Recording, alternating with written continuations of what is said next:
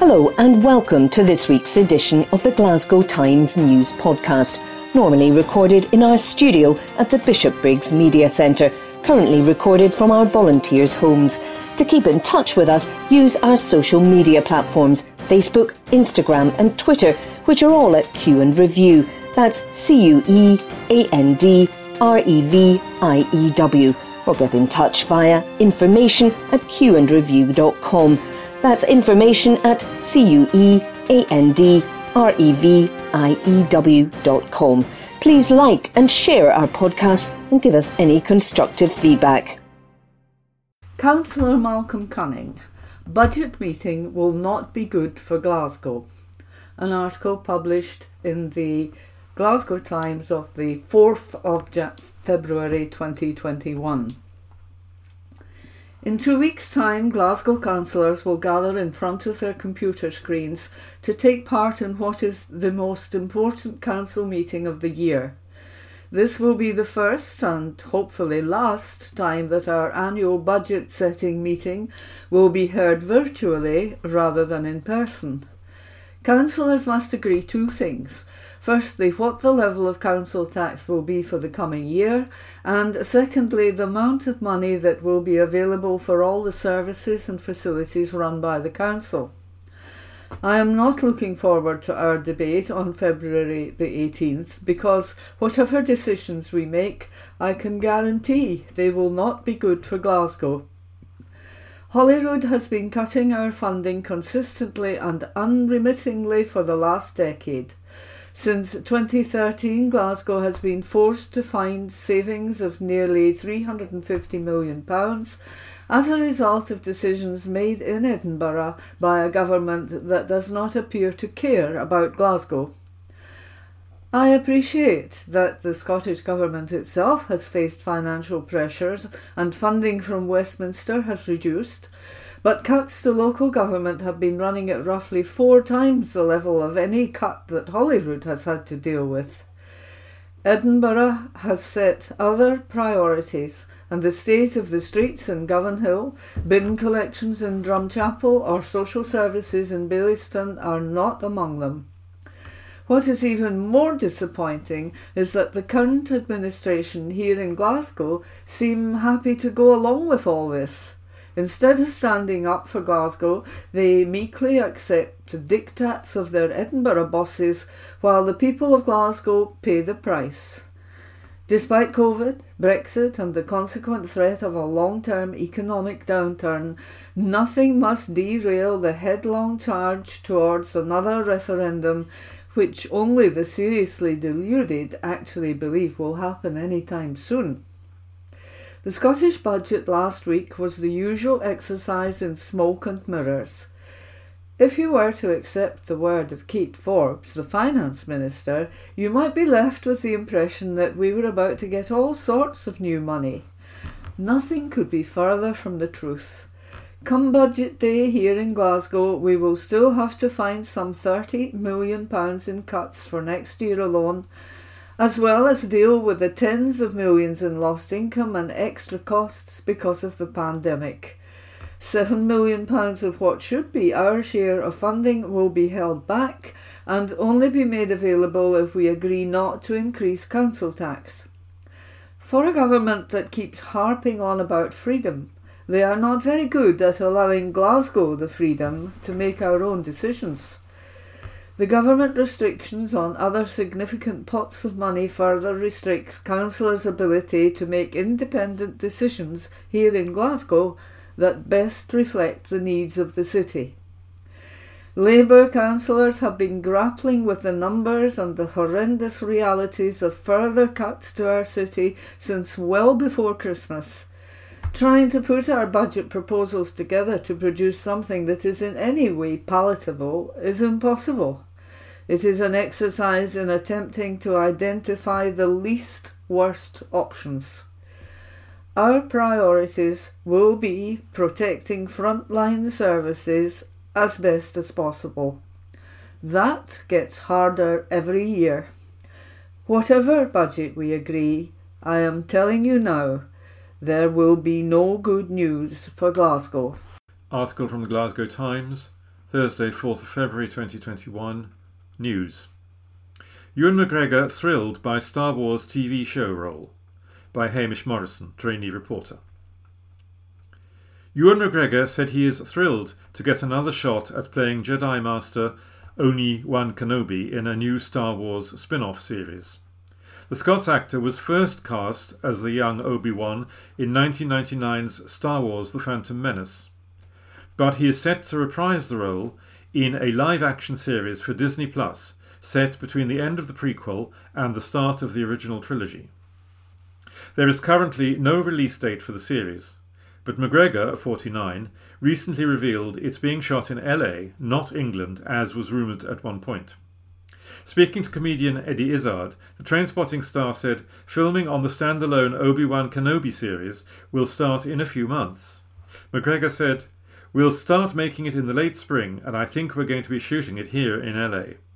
My dad was sending me links saying, I thought you were shooting it in LA, because there's another tabloid expose that we're shooting it in some bizarre town somewhere. Then we're meant to be making it in Boston. Then we're meant to be making it... No, it wasn't Boston, it was Boston, England. But we're not. We're shooting it in LA. There you have it, folks." McGregor said it will be great to play the iconic Jedi Master once more after his last portrayal in Star Wars Episode 3, Revenge of the Sith, 2005. The actor also made voice appearances in Star Wars, The Force Awakens, and Star Wars, The Rise of Skywalker. He said, "It'll be just great to do it again. I did my last one in 2003 and it's such a long time ago. The idea of doing it again now is just more exciting even than it was then, I think. I'm just thrilled to get a chance to play him again. I've always felt there was a story about him between my ones and original Obi-Wan actor Alec Guinness's ones, and that's what we're going to do." Article from the Glasgow Times, Thursday, 4th of February 2021. News. Paisley nurse wife of first cop to die from COVID leading vaccine drive. By Hamish Morrison, trainee reporter. The widow of the first Scottish cop to die from COVID is now helping others survive the deadly bug. Mariah Hewitt's husband of 17 years, John, passed away in June 2020 after catching coronavirus. "I don't want to see any other families go through what I did, losing my best friend. I would not want anyone to suffer such pain, sadness and grief that I have to endure since losing my husband," Mariah said. A bank nurse with NHS Greater Glasgow and Clyde, Mariah is now responsible for getting people their vital immunisations to protect them from COVID. The memory of her husband has got her through tough times working in COVID wards too, she said. "I want to keep giving back to honour John's memory. He was always trying to help others. That's the kind of person he was. He was a humble, caring and decent man who would always encourage me to help others as he did. It's been emotional doing the vaccinations, as on reflection I carry the burden of losing John before this vaccination programme became available to the public. Everyone I have vaccinated is beyond grateful and kind to be receiving the vaccine. This reminds me of John, his caring and giving personality, always putting others and myself before himself." Maria and her daughter Neve, 23, also caught the virus in May 2020. "By doing the vaccinations, I am helping in a very small but important way in reducing the transmission of this virus, the hospitalisations and the number of deaths," she added. "Losing John was overwhelmingly heartbreaking, and due to the visiting policies and restrictions, I was never able to see John conscious again. I was only ever able to do planned near-me calls that had been set up by the hospital for patients in ICU. This in itself is very traumatic. Seeing John's health deteriorate without the comfort of myself was one of the cruelest things I have ever endured. On the near-me calls, my daughter Neve joined me for most of them for support and to talk to John and reassure him. This was a hard and painful experience for me and my daughter, and something we will never truly get over." Maria, alongside over 1,100 vaccinators, is working across the health board vaccinating the population against COVID-19. Linda de Casticker, the Director of Public Health at NHS Greater Glasgow and Clyde, said, "We are incredibly grateful to Maria for joining our COVID-19 vaccination efforts. Our sympathies are with her for the loss of her husband and extend to every person who has lost a loved one to COVID-19. Our team of COVID-19 vaccinators is providing hope for us all. They have been working incredibly hard to make sure our population is protected against this deadly virus. Our thanks go out to the team and for everyone who takes up the opportunity to be vaccinated. We encourage everyone to do so." Unsurprisingly, his visit was met with derision and criticism from those across the SNP. From the First Minister downwards, they couldn't resist trying to stir up grievance over his visit, even though essential work is an allowed reason for travel. Their official Twitter account pandered to our supporters with a message about staying at home. It is draining and absolutely tiresome that they feel the need to always stir up their supporters and say the Prime Minister isn't welcome in Scotland. Of course he is. But be under no illusions, the SNP have been at it for years, from Theresa May to David Cameron, and even now they have a go at former Labour Prime Minister Gordon Brown for daring to stand against their divisive agenda. The truth is there are clear exemptions in the guidelines for work-related purposes. Indeed, that is presumably why the SNP's Glasgow Council leader, Susan Aiken, visited a vaccination hub in Drumchapel under the same lockdown rules less than a fortnight ago. Presumably that is also why Nicola Sturgeon herself, under Level 3 restrictions that advised against non-essential travel, arranged a photo op in an Edinburgh hospital at the beginning of the vaccine rollout. While I have questioned Susan Aiken's definition of work in the past, remembering that Paul Simon concert she put through on her council expenses, I would not begrudge her or Nicola Sturgeon the right to do their job and oversee the progression of the vaccination programme here in Glasgow. It is the height of hypocrisy, though, for them to whip up their supporters in a nationalist rage against Boris Johnson, some of whom went so far as to report the Prime Minister to the police. Although a political opponent, even Labour's leader Keir Starmer acknowledged Boris Johnson's right to travel across the United Kingdom in the national interest as part of our battle against coronavirus. It was curious, therefore, to see Scottish Labour MSP Neil Findlay play into the nationalists' hands by publicly disagreeing with his boss. We expect this sort of rhetoric from SNP politicians any time the Prime Minister travels to Scotland, but for a Scottish Labour MSP to position themselves in direct contradiction to the UK party's leadership and instead ally themselves with those that wish to see the destruction of the United Kingdom really says it all about how far they have fallen in standing up to support our United Kingdom. I fully accept many people reading this and living in the city will dislike Boris Johnson. You may see him as an inarticulate buffoon, or incompetent, or both these things. Such views are perfectly fine for people to express in our democracy, but let's be real. If the Prime Minister visits Scotland, then the SNP will always say he is not welcome, even if travel restrictions aren't in place. On the other hand, if he doesn't come to Scotland, they will complain that he doesn't care about our communities here. While the nationalist grievance machine attempts to create an other out of our fellow British citizens, the Prime Minister will be focusing on uniting this nation and building back better after this pandemic is behind us. Like or loathe the individual, the office of the Prime Minister is welcome in all parts of our United Kingdom.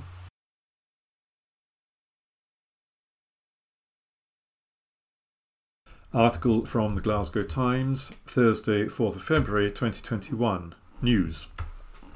Taylor Thompson carried out 2 attacks on Jamaica Street and Union Street at the Four Corners. Exclusive by Katrina Stewart, columnist and reporter. A teenager who carried out 2 violent attacks at Glasgow's notorious Four Corners has been spared jail. Glasgow Sheriff Court heard that Taylor Thompson was caught on CCTV on 2 occasions, several months apart, attacking other young men. He had, the court was told, been in the habit of hanging around and drinking too much at the city centre trouble spot. In the first incident, prosecutor Amy Doran told the court, the 19-year-old was captured on camera on February the 8th, 2019, attacking an unknown man. Video footage showed Thompson of Barlanach chasing the man along Union Street in Glasgow city centre with other people. He caused the man to fall to the ground, where he was repeatedly kicked and punched on the head and body. Ms. Doran added, the police arrived and carried out a search of both parties involved. In a second incident, on November the 15th, 2019, Thompson was caught on CCTV again assaulting another male victim.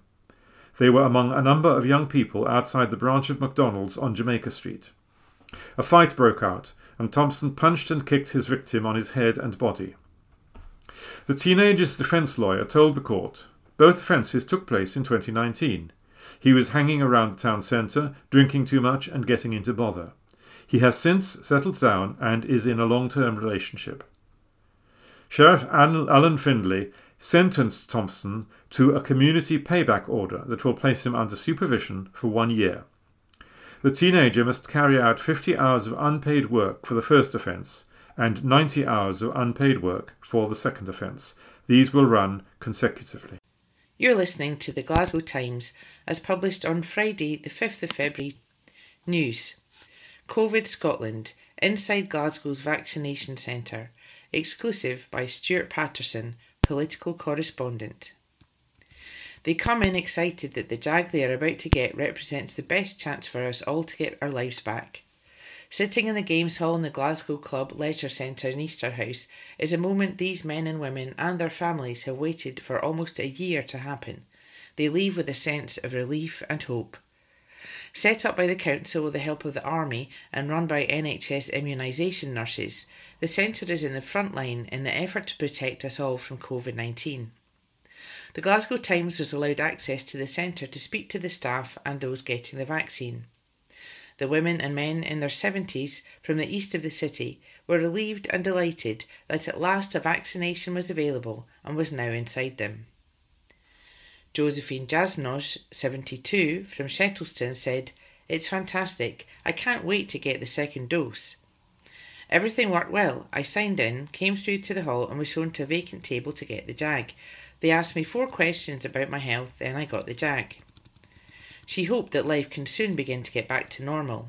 She said, "I'm glad things are moving on. My husband George is shielding, so I've only been outside to do the shopping in the last year. We have a grandson and a granddaughter, but we've only seen our family in the garden at Christmas." The people wait for around 15 to 20 minutes after the jag before they leave to go home. Margaret Lang, 74, from Shettleston, is a knitter and crafter and has been sewing masks to send to her family and has only been outside to go to the shops once a week. She said, "This is a good setup. It's well organised. It's a good system. People have to get the jag. The more people get it, the better." Husband and wife, Elizabeth and Billy McGee, arrived together for their appointments and they left happy. Elizabeth, 72, explained their situation, which people all over the country will recognise. She said, "I'm excited now I have had it. My grandson phoned this morning to say good luck. The family are excited about this. They haven't been able to come into the house and have been leaving shopping at the door for us." Billy, 73, said, "I'm happy to have the jag. I've not been out for months, except to the doctors. Our daughters get the messages for us." Christopher Kavanagh, 71, from Shettleston, had a no-nonsense message for anyone spreading misinformation about the vaccine or who were encouraging people not to take it. He said, "I think it is great. Nobody should not be getting it. As well as helping yourself, you are helping everybody else. Anyone who puts out any propaganda for people not to get the vaccine are bleep. We are saving ourselves and other people. Hopefully this is getting better. We'll see what happens." Straight-talking Mr. Kavanagh also had praise for the staff. He said, "It was so easy. The staff are so professional, I can't fault any of it." You've been listening to It's Fantastic, I Can't Wait for the Second Dose, inside Glasgow's vaccination centre. You're listening to the Glasgow Times as published on Friday the 5th of February 2021. News. Glasgow weather. Snow and ice to hit Glasgow by Ruth Souter, multimedia journalist. Snow and ice is forecasted to hit Glasgow this weekend. A yellow weather warning has been put in place from Saturday through to Monday as sub-zero temperatures are to stretch across the city. The Met Office is urging residents to be cautious of blankets of ice on untreated roads and surfaces, warning of potential injuries or casualties. Commuters and motorists should also prepare for travel delays. The warning will remain in place from midday tomorrow until midnight on Monday evening. You're listening to the Glasgow Times as published on Friday the 5th of February 2021. News. Outcry as SNP ministers withdraw COVID support from Scottish press by Tom Gordon, Scottish political editor. SNP ministers have been accused of undermining their own public health messaging drive on COVID by withdrawing business rates relief from struggling newspapers. The current 100% relief for the retail, hospitality, leisure and aviation sectors is due to be extended for at least 3 months from April at a cost of £185 million. But when Finance Secretary Kate Forbes announced the move in the draft Scottish budget for 2021-22 last week, she left out newspapers, which are also covered at present. Ms Forbes, who was forced by opposition parties to include newspapers in the first place, last night confirmed she was against extending the relief past March, but said that if other parties wish to make changes to the budget, then I am willing to consider proposals to secure its passage.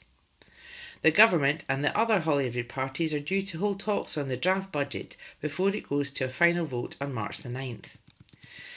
Giving the rates relief to newspapers for another 3 months would cost just over £1 million. The government was forced to extend full rates relief to newspapers last May when MSPs amended the Coronavirus Scotland No. 2 bill as it went through Parliament. The opposition said newspapers were a vital source of information in the pandemic and needed support to keep going after lockdown caused a sharp fall in advertising revenue. The government opposed the move, saying it was already giving the industry some £3 million in increased advertising as a result of COVID. However, the Tory proposal passed with 41 votes to 38, with only the SNP against, and premises for the production of newspapers and related news platforms were granted 100% rates relief for the year to 31st March 2021. Ministers are now dangling a carrot of more cash after a working group on supporting public interest journalism reports this summer. However, opposition parties said that immediate concrete help was required, not long-term aspirations. Scottish Tory economy spokesman Maurice Golden said, "Newspapers were rightly regarded as a key industry during the pandemic last year. However, the SNP failed to properly support them then and are shockingly prepared to let them down again. The Scottish Conservatives have called for business rates relief to be extended for up to a year, and at the very least newspapers shouldn't be hit in the pocket for the first 3 months as the SNP have outlined. If the SNP oppose this extension, it would be another slap in the face to our newspaper industry. As people continue to look for vital information on the pandemic, we should be supporting trusted news sources more than ever." Scottish Greens co-leader Patrick Harvey, whose party has had the most impact in budget talks through this Parliament, said, "Quality journalism is a vital part of stopping misinformation and holding government to account, and this is more important now than ever. As always, we will defend the ability of the press to operate. If the working group isn't due to report till summer, it does seem unfair that every other sector will be supported at least till then, with the exception of the newspaper industry."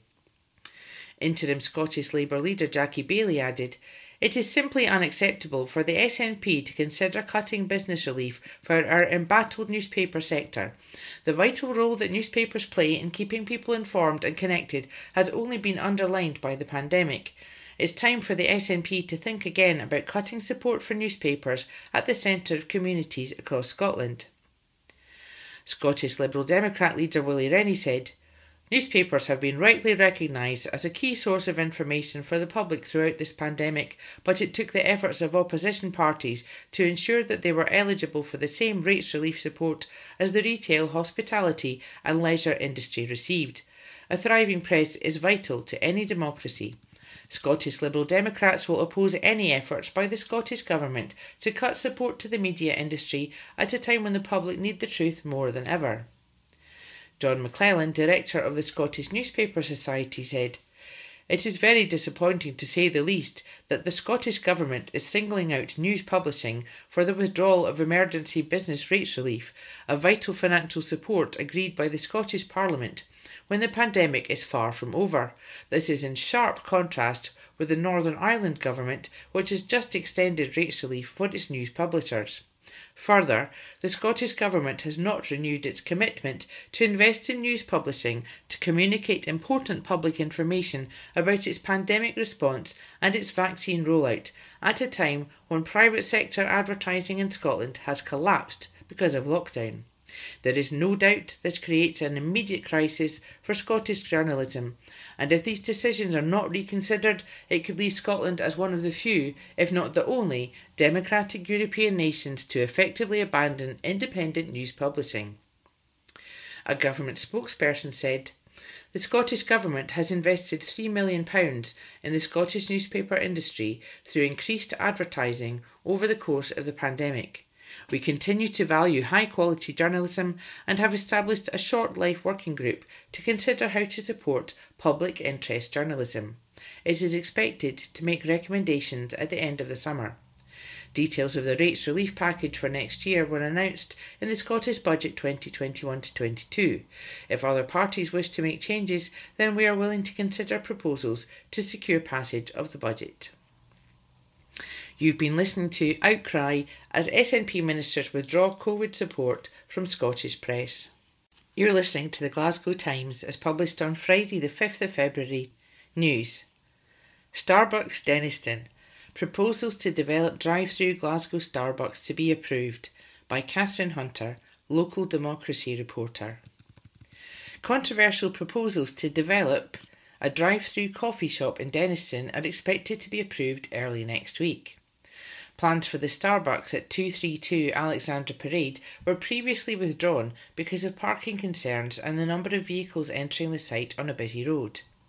The applicant, Motor Fuel Group, says the new submission has changed the layout and reduced the number of planned parking spots to 6, including 3 blue badge spaces. It comes following 13 objections from the local community and politicians who believe the plans are unacceptable due to climate emergency declared by the council. Objectors are also concerned about increased noise, traffic pollution, increased littering and public safety risks.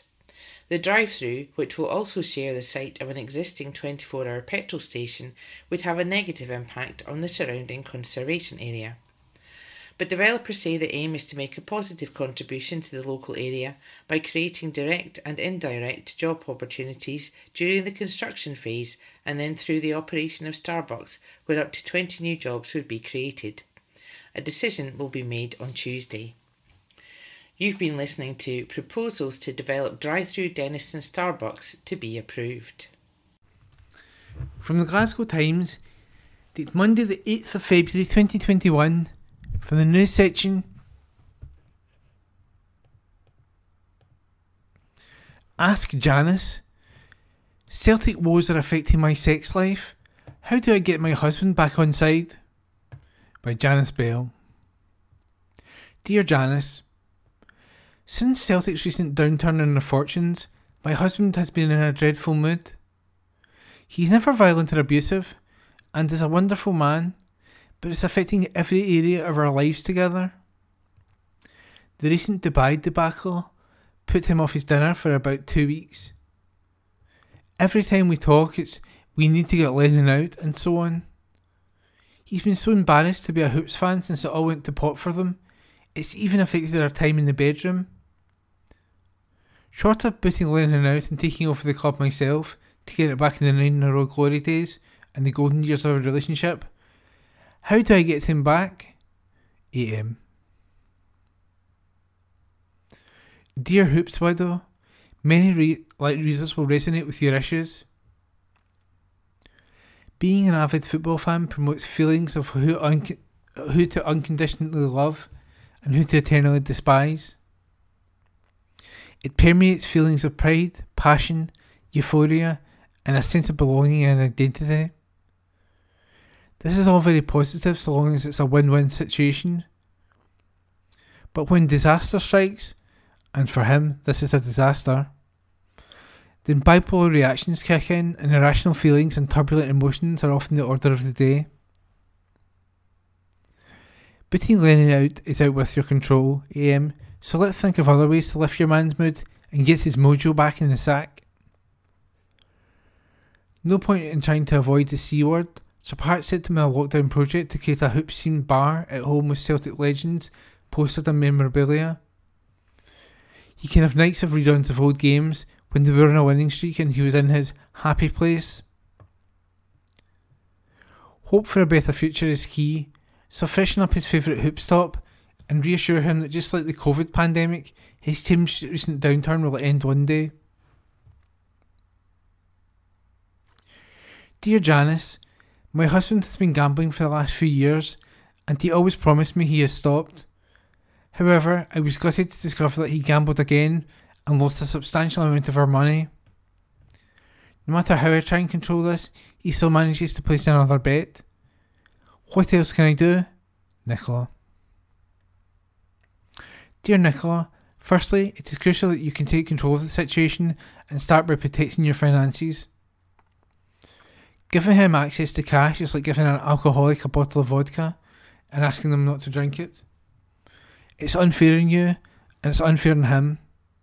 Secure all forms of cash and give him weekly amounts. This might seem harsh, but gamblers will bet to the last penny in their pocket on this surefire win time after time. I'm sure you've been through his initial denial about the serious addiction, and then had to deal with the promises that he can stop at any time. But these are key signs of most addicts, and only lead to a more complex web of lies to cover their tracks. He will no doubt ask you for money for things you hadn't even considered, but you can bet, excuse the pun, where the cash is really going. Remember, he will have lost control of the thing he needs most, so please seek professional help for him, but also for yourself, as these situations often lead to explosive arguments and fallouts. You don't have to do this alone. Groups who will be able to help your situation include Gamblers Anonymous Scotland, which is a 24-hour hotline on 0370 050 8881, and the website at https:/gasscotland.org. Good luck. Dear Janice, when we went into lockdown again in December, my girlfriend moved in with me. All is great except I'm allergic to her dog. I'm built buying antihistamine online just to keep things at bay, but the mutt is still affecting me in more ways than one. On top of everything, she expected to let it sleep in my bed with us. It's an old dog and secretly I'm playing it pops at clogs soon, but how do I handle this in the meantime? John. Dear John, supposing your wish came true and her beloved pet keeled over tomorrow, chances are she'd want to replace it with another and you'd be back to square one. So let's get practical. If it isn't obvious to your girlfriend how miserable this is making you feel, then you need to have an honest chat and tell her that although you love her being there, her accessory is literally getting right up your nose. Put in place a strict cleaning regime before the dander can build up. Wipe down all hard surfaces, vacuum all floors, steam clean carpets and upholstery, and launder all bedding. Exhausted so far? Well, there's more. Bathe her pooch at least once a week, and in between, wipe it down with a wet cloth or baby wipes. And remember, avoid rubbing your eyes at all times. Children will sometimes outgrow pet allergies, but as an adult, it's a slim chance you'll become accustomed to it. Therefore, action needs to be taken. And as for sleeping in your bed, well, if your girlfriend won't compromise in this, it might be taking time to consider them both moving back to where they came from.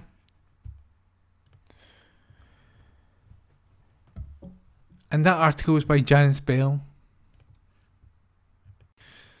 From the Glasgow Times, date Monday the 8th of February 2021, from the news section. Glasgow figures back Sunny Govan radio fundraising campaign. Exclusive by Hamish Morrison. Community figures have backed a campaign to save a much-loved radio station threatened with closure because of a massive deficit. Donations have flooded into a fundraiser dedicated to plugging a £30,000 hole in Sunny Govan Radio's bank account. As we reported last month, the station has been devastated by the pandemic and listeners have backed the campaign to keep it on the airwaves. Annie Wales, the Conservative MSP for Glasgow, is the latest figure to voice support for the Southside community station. She said, Sunny Govan Radio is at the heart of the community and has provided consistently excellent broadcasts for over 2 decades. Like so many industries and organisations, they have been devastated by the pandemic. I am delighted to support this critical fundraising effort and would encourage people across the city and beyond to do so as well. The efforts by volunteers to broadcast Sunny Govan Radio all year round showcases the very best of the spirit the people of Glasgow have in abundance, and it would be incredibly sad if they could continue. Times are tough, but if you can spare anything at all, I hope you can donate to the fundraising efforts to save this much loved radio station. When we first revealed the dire state of the station's finance, the pot to keep it open had received £1,690 from generous donors. That has now swelled to £9,015. Darren McGarvey, the Glasgow-born rapper and author, described the station as a gem of an institution. He added, Sunny Govan don't just broadcast amazing radio, presented by local people and featuring local artists. They are a cornerstone of what is arguably Scotland's most historically significant working class community. It also offers an open door, drop-in environment for people looking for something to do. Some of my radio appearances were guest slots I was given as a young artist. The SNP councillor Mary Hunter also urged fellow Glaswegians to dig deep to support the station. She said, Sunny Govan Radio is an absolute institution. It would be awful if it was lost. And that piece was an exclusive by Hamish Morrison. From the Glasgow Times, date Monday the 8th of February 2021, from the news section. Greenfinger Grant for Eastern Bartonshire youngsters by Lauren Gilmore, Facebook community reporter. Greenfinger youngsters across Eastern Bartonshire will soon be able to grow food and plants thanks to a generous award from the Scottish Government. Schools from Bearsden, Bishopbriggs, Mulgai and Kirkintilloch have benefited from over £38,000 in funding from the Government's Community Climate Asset Fund, CCAF. The cash will go towards food and plant growing equipment such as greenhouses, planters, tools, seeds and soil. Joint leader of the council, Councillor Andrew Paulson, said, Growing food is a great way to teach children about reducing waste and carbon emissions, and it's an opportunity for the very youngest people in Eastern Bartonshire to play a part in tackling climate change in our communities. Joint leader of the council, Councillor Vaughan Moody, added, There is no better way for children to learn than through the hands-on experience, and this CCAF funding will provide the recipient schools and early years centre with all the equipment required to grow their own food. I am sure planting will quickly get underway when the schools and early years centre reopen to all children. I am looking forward to seeing all the delicious fruit and veg the children produce. And that piece is by Lauren Gilmore. From the Glasgow Times, date Monday the 8th of February 2021, from the news section. Woman found injured in Elderslie as police launch probe, by Hamish Morrison. A woman was left with a serious facial injury after an incident in the early hours of Sunday morning. Police were called to report of a disturbance and found a woman in Lowland Gardens, Elderslie, seriously hurt. The 27-year-old was taken to the Royal Alexandra Hospital in Paisley for treatment and has since been discharged. Officers are investigating the incident, but it is not yet known how she came to be harmed. A spokesman for the force said, around 2:05 on Sunday, February 7th, 2021, police were called to a disturbance in Lomond Gardens, Elderslie, in which a 27-year-old woman sustained a serious facial injury. She was treated at the Royal Alexandra Hospital in Paisley and has since been discharged. Inquiries into the incident are ongoing. And that article is by Hamish Morrison. From the Glasgow Times, dated Monday the 8th of February 2021, from the news section, yellow weather warning for snow in Glasgow extended, by Lauren Brownlee. Snow is expected to fall across Glasgow over the next couple of days. A yellow weather warning has been extended until Wednesday night. An update was issued by the Met Office. They said, warning extended to end of Wednesday, with the ice dropped in favour of snow being the primary hazard.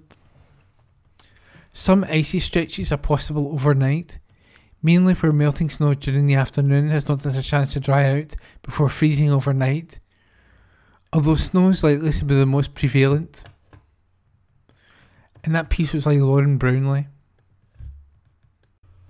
Mike Daly. Beware dangers of buy now, pay later schemes.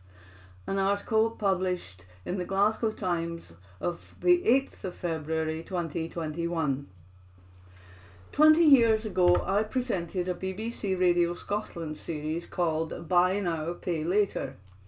The premise of the show was to understand why so many of us now used credit to satisfy our need to buy consumer goods. Traditionally, we would wait and save the money to buy a dream holiday, car, or must-have fashion item. Then came a cultural and behavioural shift in society. Retailers working with advertising agencies and credit providers told us we no longer had to wait to buy something. It could be ours today on credit. Pay it back in the future with manageable instalments. The wisdom of grandparents warning us never a borrower or lender be was jettisoned by new generations. The saying comes from Shakespeare's Hamlet, when Polonius gives sage advice to his son. For the BBC show, they had me accompany young people shopping for ridiculously priced glitzy designer gear in high street stores. Of course, there was an unhappy ending to that story for some. I did a covert interview with a debt collection firm whose unique selling point to creditors was to send 2 6'6" skinheads to a debtor's home following a credit default. It was the ugly side of a massive market. Today, UK households owe £250 billion in unsecured consumer credit debt. The good news is there have been major advances in the regulation of these issues and credit generally over the past 2 decades, with much stronger protection for borrowers. But nature abhors a vacuum, and businesses will always find innovative ways to sell you stuff you think you need.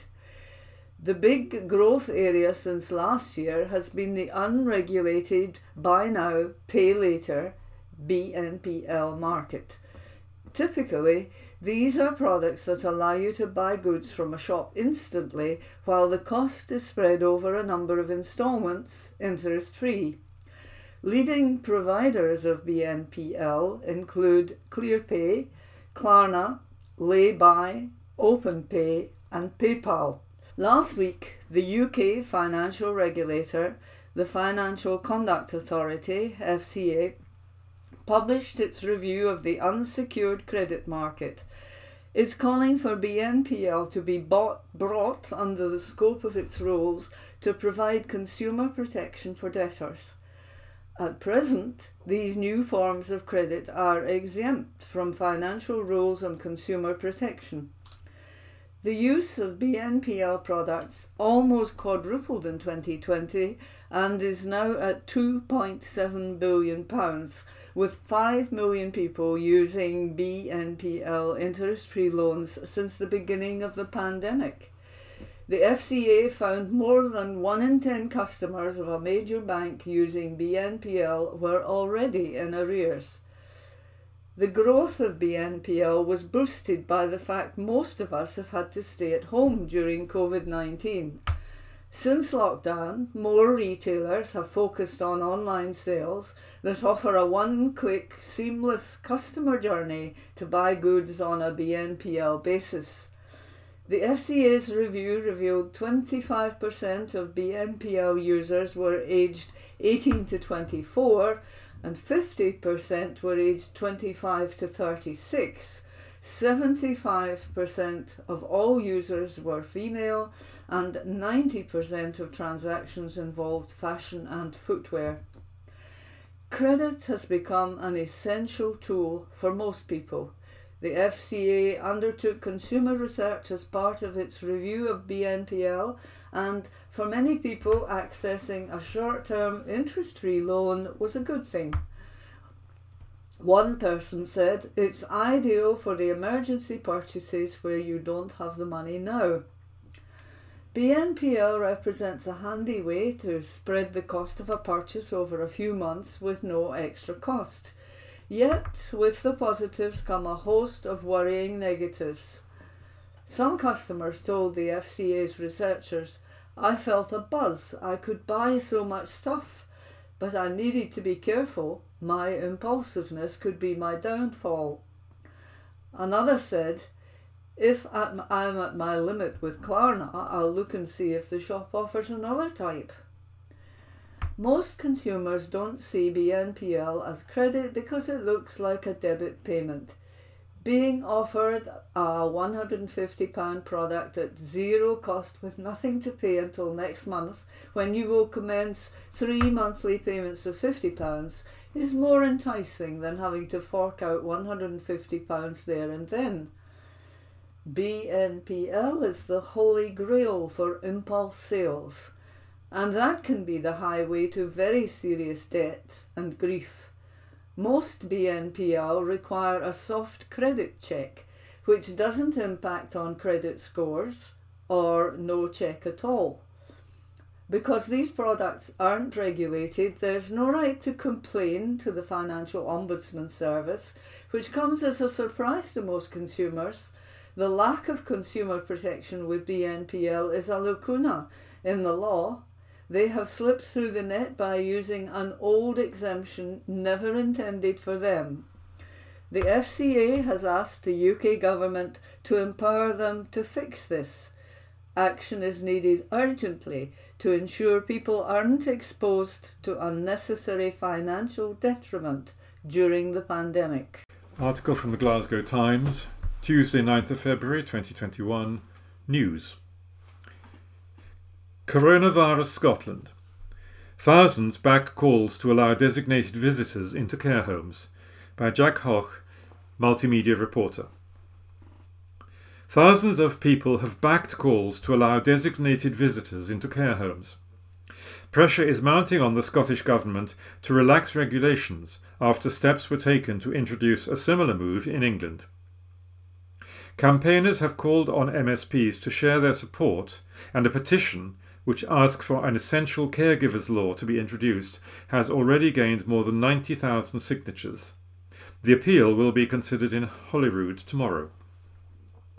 Cathy Russell, co-founder of Care Home Relative Scotland, the group leading the fight, said, "When the lockdown was announced in March 2020, there were shortages of personal protective equipment, PPE, and other supplies, and everyone understood the need for relatives to be kept out, no matter how painful it was. But we are almost a year on now. We have PPE, testing, and now most residents have had the first vaccine, and it is now time to reunite us with those who have survived the last year. Thousands have died without the company and touch of their loved ones in their final weeks and months." Campaigners have now called on First Minister Nicola Sturgeon to meet with activists to hear their concerns. Cathy, whose mum Rose Hamilton lives in a West End care home, added, "We are simply desperate to move on and let people see their loved ones who have waited so long." In an open letter to both Miss Sturgeon and Miss Freeman, 6 members of the group, Cathy included, wrote on behalf of their relatives, "You have both stated in public that over 98% of care home residents have been vaccinated, and the majority have had 3 weeks or more now to build up their immunity, putting Scotland ahead of the 4 UK nations. We ask that you lead by example and make it clear to everyone concerned that meaningful contact for those who have survived this far must restart as a matter of urgency." The group's petition, started by member Natasha Hamilton, will be considered by MSPs on the Petitions Committee tomorrow. It is calling for Anne's Law to be introduced, inspired by the plight of 63-year-old dementia sufferer Anne Duke, Natasha's mum, to allow for 1 designated visitor per care home resident. In England, legislation has been drawn up to give essential caregivers unfettered access to their loved ones. Glasgow MSP Anna Sarwar said, "This has been an incredibly difficult time for care home residents and their loved ones.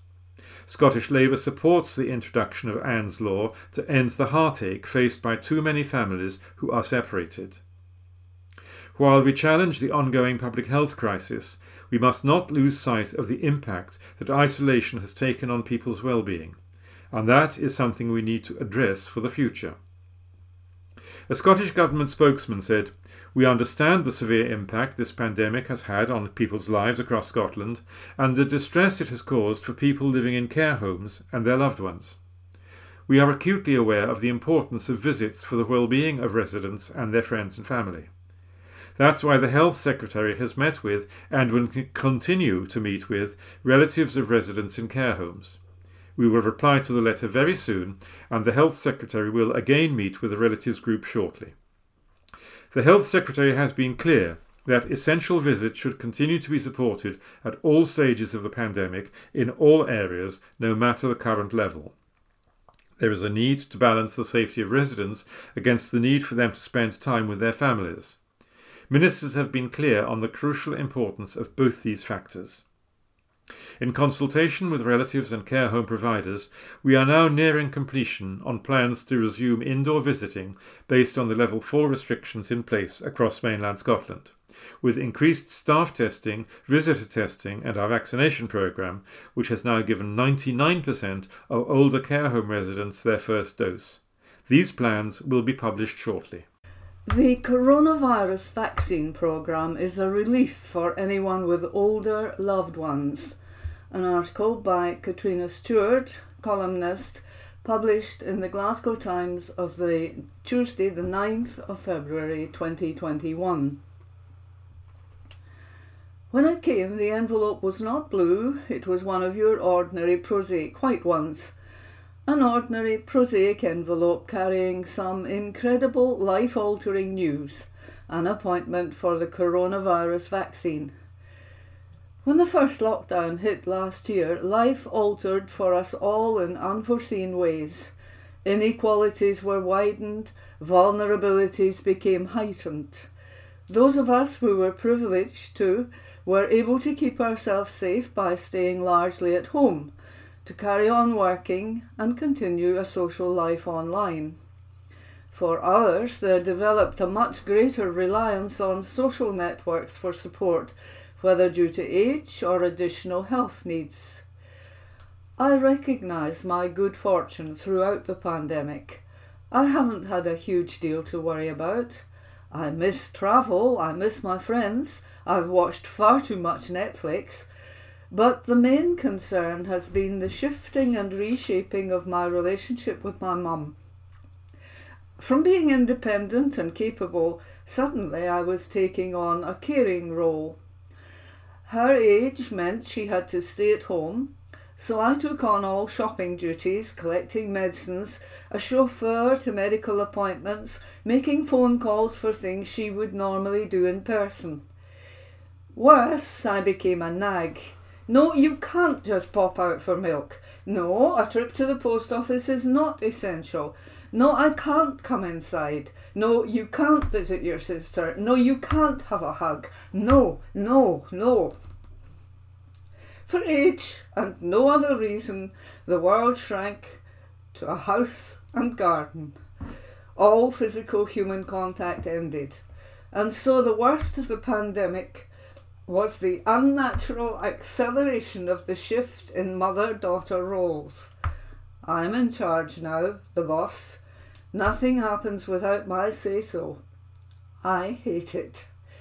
So the news of the vaccination when it appeared on the wires was extraordinary but still abstract, exciting but still far off. And then the envelope came with a date and a time, no longer abstract but a real event, life-changing. I wrote the time under February the 6th in my diary and had a little cry. So on Saturday off we went to the inauspicious surroundings of a Coatbridge leisure centre. When the time capsule first opened in 1991, I won a competition to be the first child to avail themselves of its water and ice glories. Here we are, exactly 30 years later, during a pandemic and in the gym hall for a life-altering vaccine. It's organised and efficient and everyone is friendly. I don't cope well with needles, blood, needles, anything piercing or fluid. They're talking about kidney donation on Radio 4 on my drive out to Coatbridge and I have to switch it off because it's making me feel a bit limp. The nurse plunged her needle into the ampoule discreetly, under the table, away from Ma Stewart's eyes. My mum has told me to look away when the deed's being done, but I don't. I keep my eyes firmly trained on that silver dart of promised future. I want to see it for myself. The other day on Radio 4, I'm a creature of habit, there was an interview with the Only Way is Essex reality TV star Bobby Norris. He was talking about training to be a volunteer vaccinator. I love pitching in. I started to think I might find out how to become a volunteer vaccinator and sign myself up. Now I've seen what's involved, I'll probably leave it. Ma Stewart does not flinch. Just before the injection, she asked the nurse what will change now she's had her first shot. Nothing yet, it's still some time till freedom. Ma Stewart leans forward almost imperceptibly and lowers her voice. I'm trying to shake off my minder, she says, with a slight nod towards me.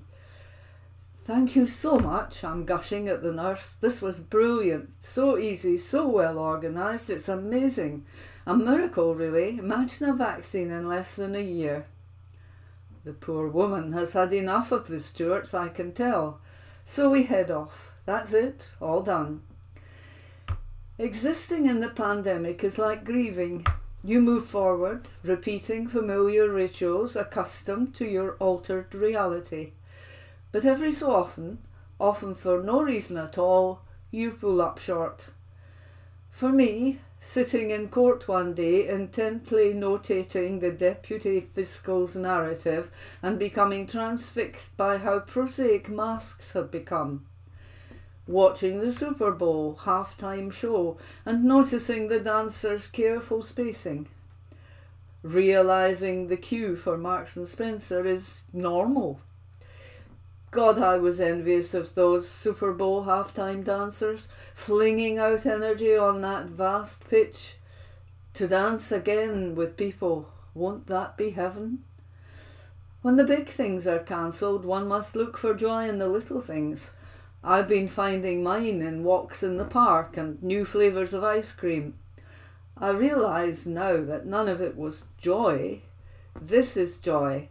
There is joy in this sheer, sweeping relief.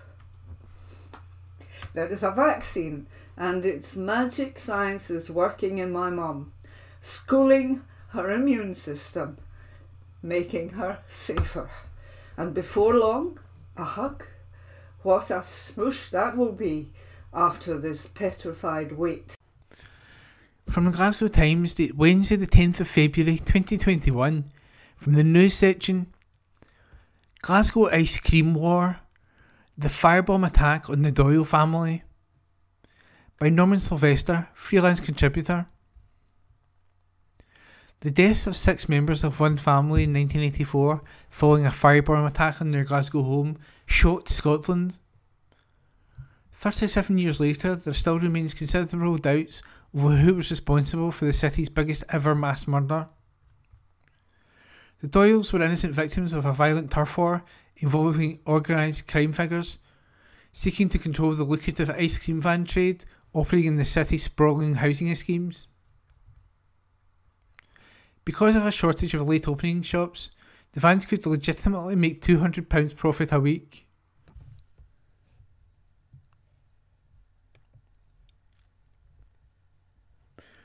£700 now, selling food, soft drinks, sweets and cigarettes on top of the traditional cones and wafers. However, for the more unscrupulous, they also provided a means for selling stolen goods and even drugs like heroin.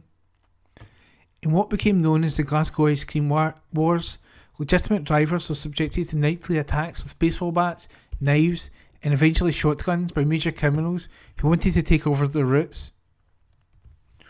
On one occasion, an undercover police team using a borrowed ice cream van were ambushed in Baldragon Road, Easterhouse, by 2 masked thugs with batons, who they then arrested.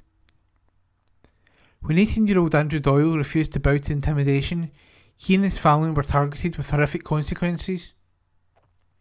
One evening, in late February 1984, shots had been fired through the windscreen of Andrew's ice cream van in Balvenie Street, Garthamlock, while he was working with his 15-year-old girl assistant. Unlike those who ordered the attacks, Andrew and his family were known to be hard-working and law-abiding. 7 weeks later, a mystery man armed with a petrol can mounted the stairs to the family's top floor flat in Banghen Street, Ruchese, and set fire to an outside store cupboard at 2 a.m. Within minutes, the early morning blaze swept through the family home, and of the 9 people sleeping inside, only 3 survived. The tragic victims were Andrew, his father James Doyle, 53, sister Christina Halloran, 25, her 18-month-old son Mark, and 2 brothers, James, 23, and 14-year-old Tony. Mum Lillian Doyle, 51, was rescued by firefighters, and another son, Stephen, 22, jumped 40 feet to safety but broke his left leg. A 4th brother, Daniel, 28, also survived. There was massive public outrage at the 6 deaths and demands for swift justice. Understandably, Strathclyde Police, now Police Scotland, were under extreme pressure to find those responsible for the April 16 attack. In the following months, detectives arrested 7 people for serious acts of violence against ice cream van owners, including the gun attack in Andrew's van. 4 were charged with the murders of the Doyle family. At the High Court in Glasgow later that year, Thomas T.C. Campbell, 31, and associate Joe Steele, 22, were found guilty of killing the Doyles. Both were given life, with Campbell told they must serve at least 20 years until he could apply for parole. What followed was a battle by 2 convicted men to clear their names, spanning 3 decades, that proved to be one of the most controversial in Scottish legal history. Campbell staged a series of high-profile hunger strikes and refused to have his hair cut to publicise the case. Steele escaped 3 times from prison custody and, on one occasion, superglued himself to the railings at Buckingham Palace. The prosecution case against Campbell and Steele had rested on 3 key pieces of evidence. Their main witness, William Love, said he had overheard Campbell, Steele and others in a bar discussing how they would teach Andrew Doyle a lesson by setting fire to his house. The police claimed that Campbell had told 4 officers during his arrest, "I only wanted the van shot up." The fire was only meant to be a frightener, which went too far.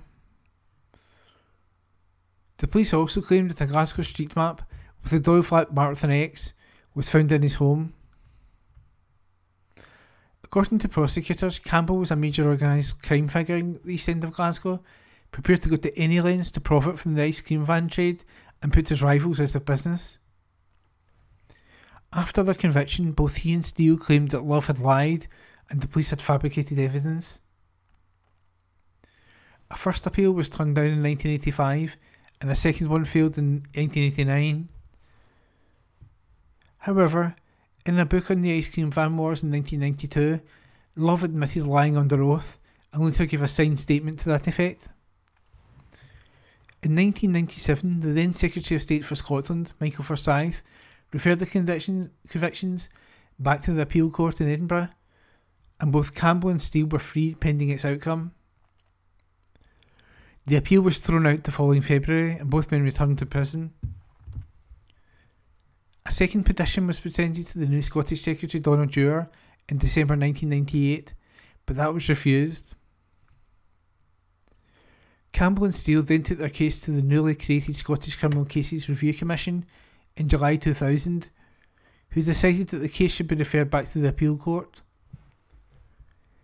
Pending the outcome of this latest appeal, Campbell and Steele were set free for a second time in December 2001.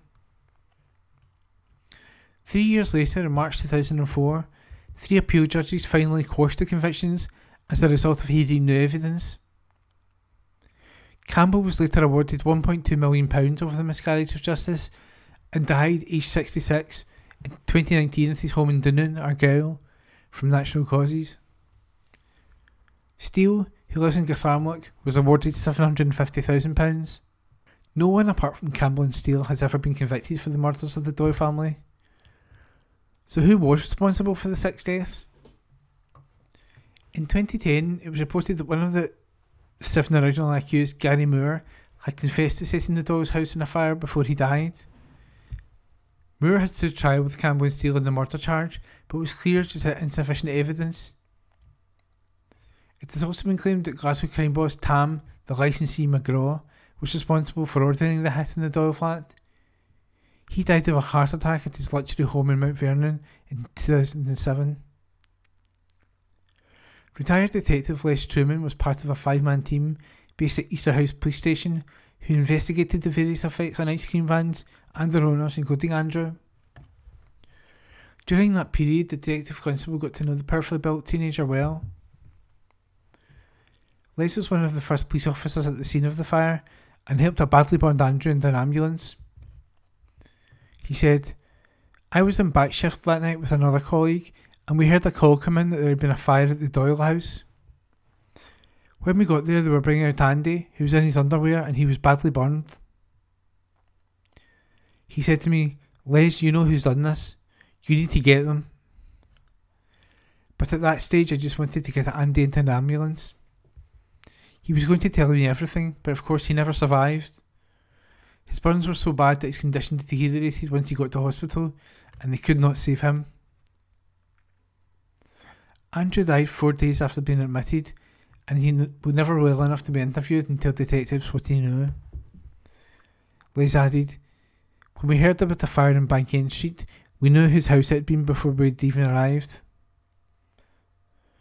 Andrew was a big man who could handle himself, but he wasn't ready for guns and firebombs. When we started looking into the threats against him, we didn't think for a minute that someone was going to torch his house and murder him and his family. Les retired from police in 2000 after 28 years and is now a private investigator. He says the people who carried out the arson attack would have been different from the people who ordered it. But he doesn't believe that either intended for anyone to die that night. Les added, "Whoever ordered the attack would have been tucked up in bed that night. It was meant as a warning to Andrew Doyle, a frightener if you like. But it was a frightener which went badly wrong." Les said this is also important to remember that the real victims of the fire were the Doyle family. He added, "Everyone knows the names Campbell and Steele, but we must never forget that 6 innocent people who died that night." And that piece was by Norman Sylvester, freelance contributor. From the Glasgow Times, date Wednesday, the 10th of February 2021, from the news section. Glasgow weather. Snow and ice warning still in place, with more disruption expected. By Lauren Brownlee, reporter. A yellow weather warning will stay in place today following heavy snowfall across the city. The Met Office predict frequent snow showers and ice and have issued the warning until midnight. Disruption is expected throughout today, with some bus routes already cancelled. People using public transport are asked to check for updates before travelling. Motorists are being advised to avoid driving if the journey is not essential. Yesterday, Glasgow City Council closed recycling centres due to the bad weather, but the local authority has announced that the centres will be open as normal today. And that article is by Lauren Brownlee. From the Glasgow Times, date Wednesday the 10th of February 2021, from the news section, officers fined £20,000 cannabis cultivation in Newton Mearns home, by Lauren Brownlee. A cannabis cultivation has allegedly been found in Newton Mearns home. Police recovered the cultivation, estimated to have a street value of around £20,000, from a flat in the town. East Renfrewshire Police said officers have recovered a cannabis cultivation from a flat in Newton Mearns. Early estimates indicate a street value of over £20,000.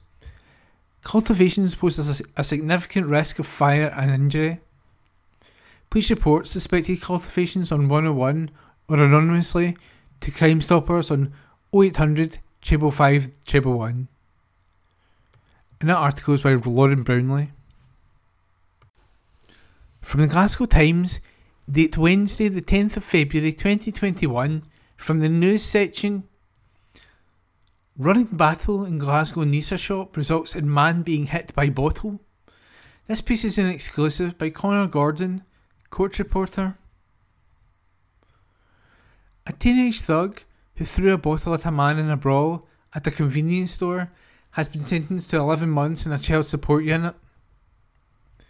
The 17-year-old assaulted Dylan Burlingham at a Nisa store in Glasgow's Denison on October the 13th last year. Glasgow Sheriff Court heard the boy and other youths were initially gathered outside the shop on its Alexander Parade.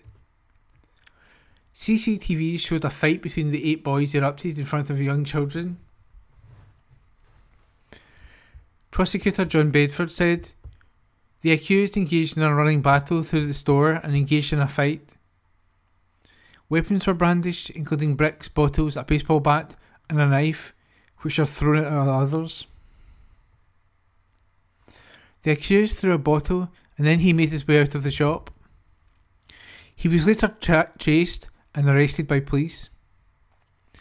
The court was told that the boy was found with a knife on a separate occasion after being at a Chinese takeaway in the city's Toll Cross. A customer wrote, 'Guy at door has blade phoned the police on paper and passed it to a member of staff.'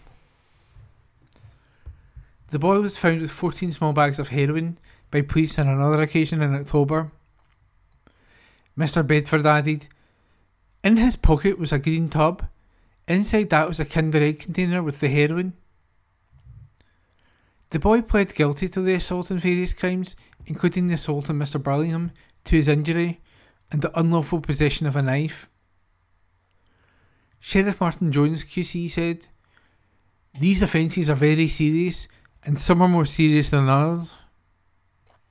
You should understand these sentences are considerably lower than what would have been imposed if you were an adult. The drugs offence, as an adult, you would have been serving 3 years. If you continue to offend, you will be sent to Polmont and will be more of a wake-up call for you.' And that article was an exclusive by Connor Gordon.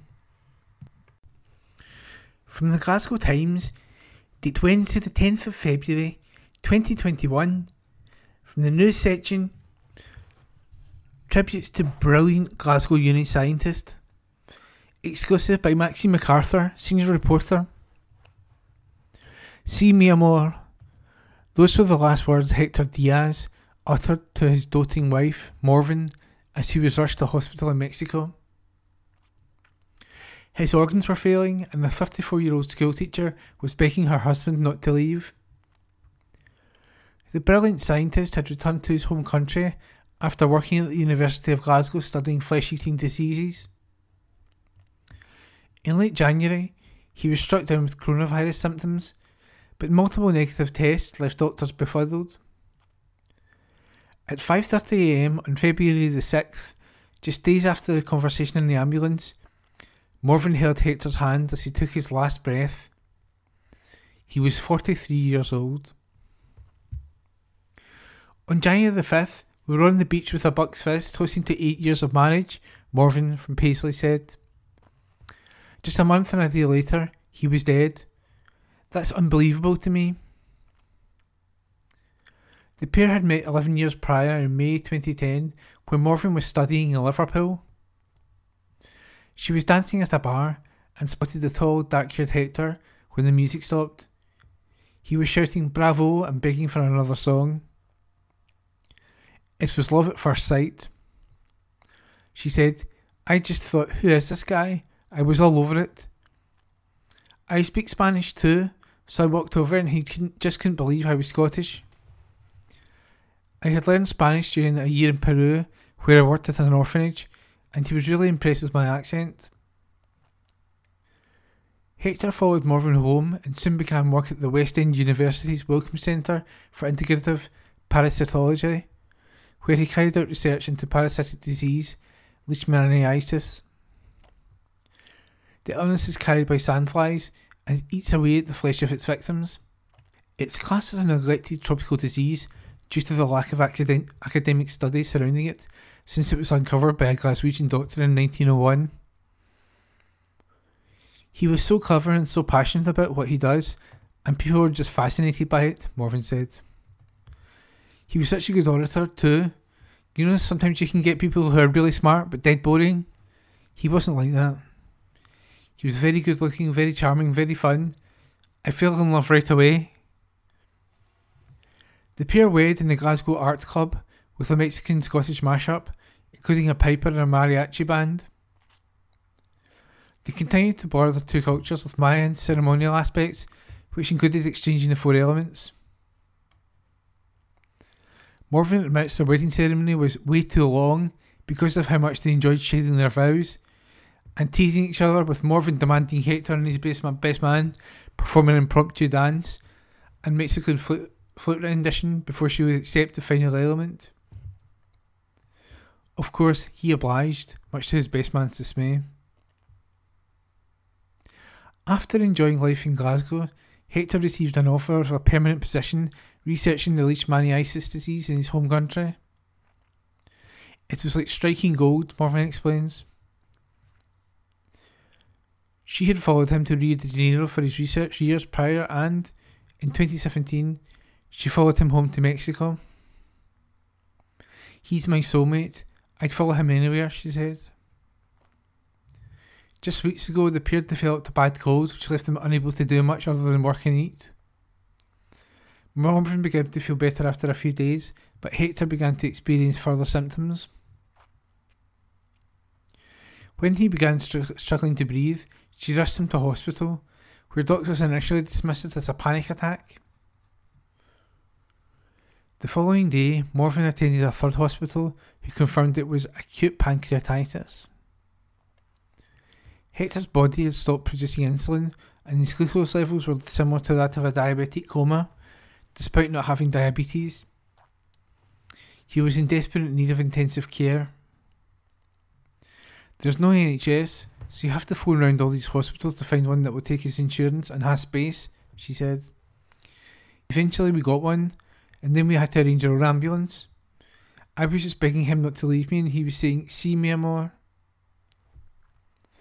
When they arrived at the hospital, doctors realised his situation was much worse than they had thought, and he was placed in a coma while Morven fought with unyielding insurance firms. That's when her friends in Scotland stepped in. Good pal Alex Bowie rallied behind the couple with a GoFundMe page to help them cover expenses. The fun-loving scientist's popularity was realised when donations shot up to almost £60,000 in just days. Sadly, Hector's condition worsened and a massive brain bleed saw Morven and his family make the heartbreaking decision to terminate his life support. She said, "Everyone loves him. He's just a great, great guy. He found commonality with everyone. We'd get a taxi and he'd say, 'All right, mate,' in this Glaswegian accent. I really don't know how to be without him." And that article was an exclusive by Maxine MacArthur. And that was this week's Glasgow Times news podcast, normally recorded in our studio at the Bishopbriggs Media Centre, currently recorded from our volunteers' homes with the publisher's kind permission. Thanks for listening.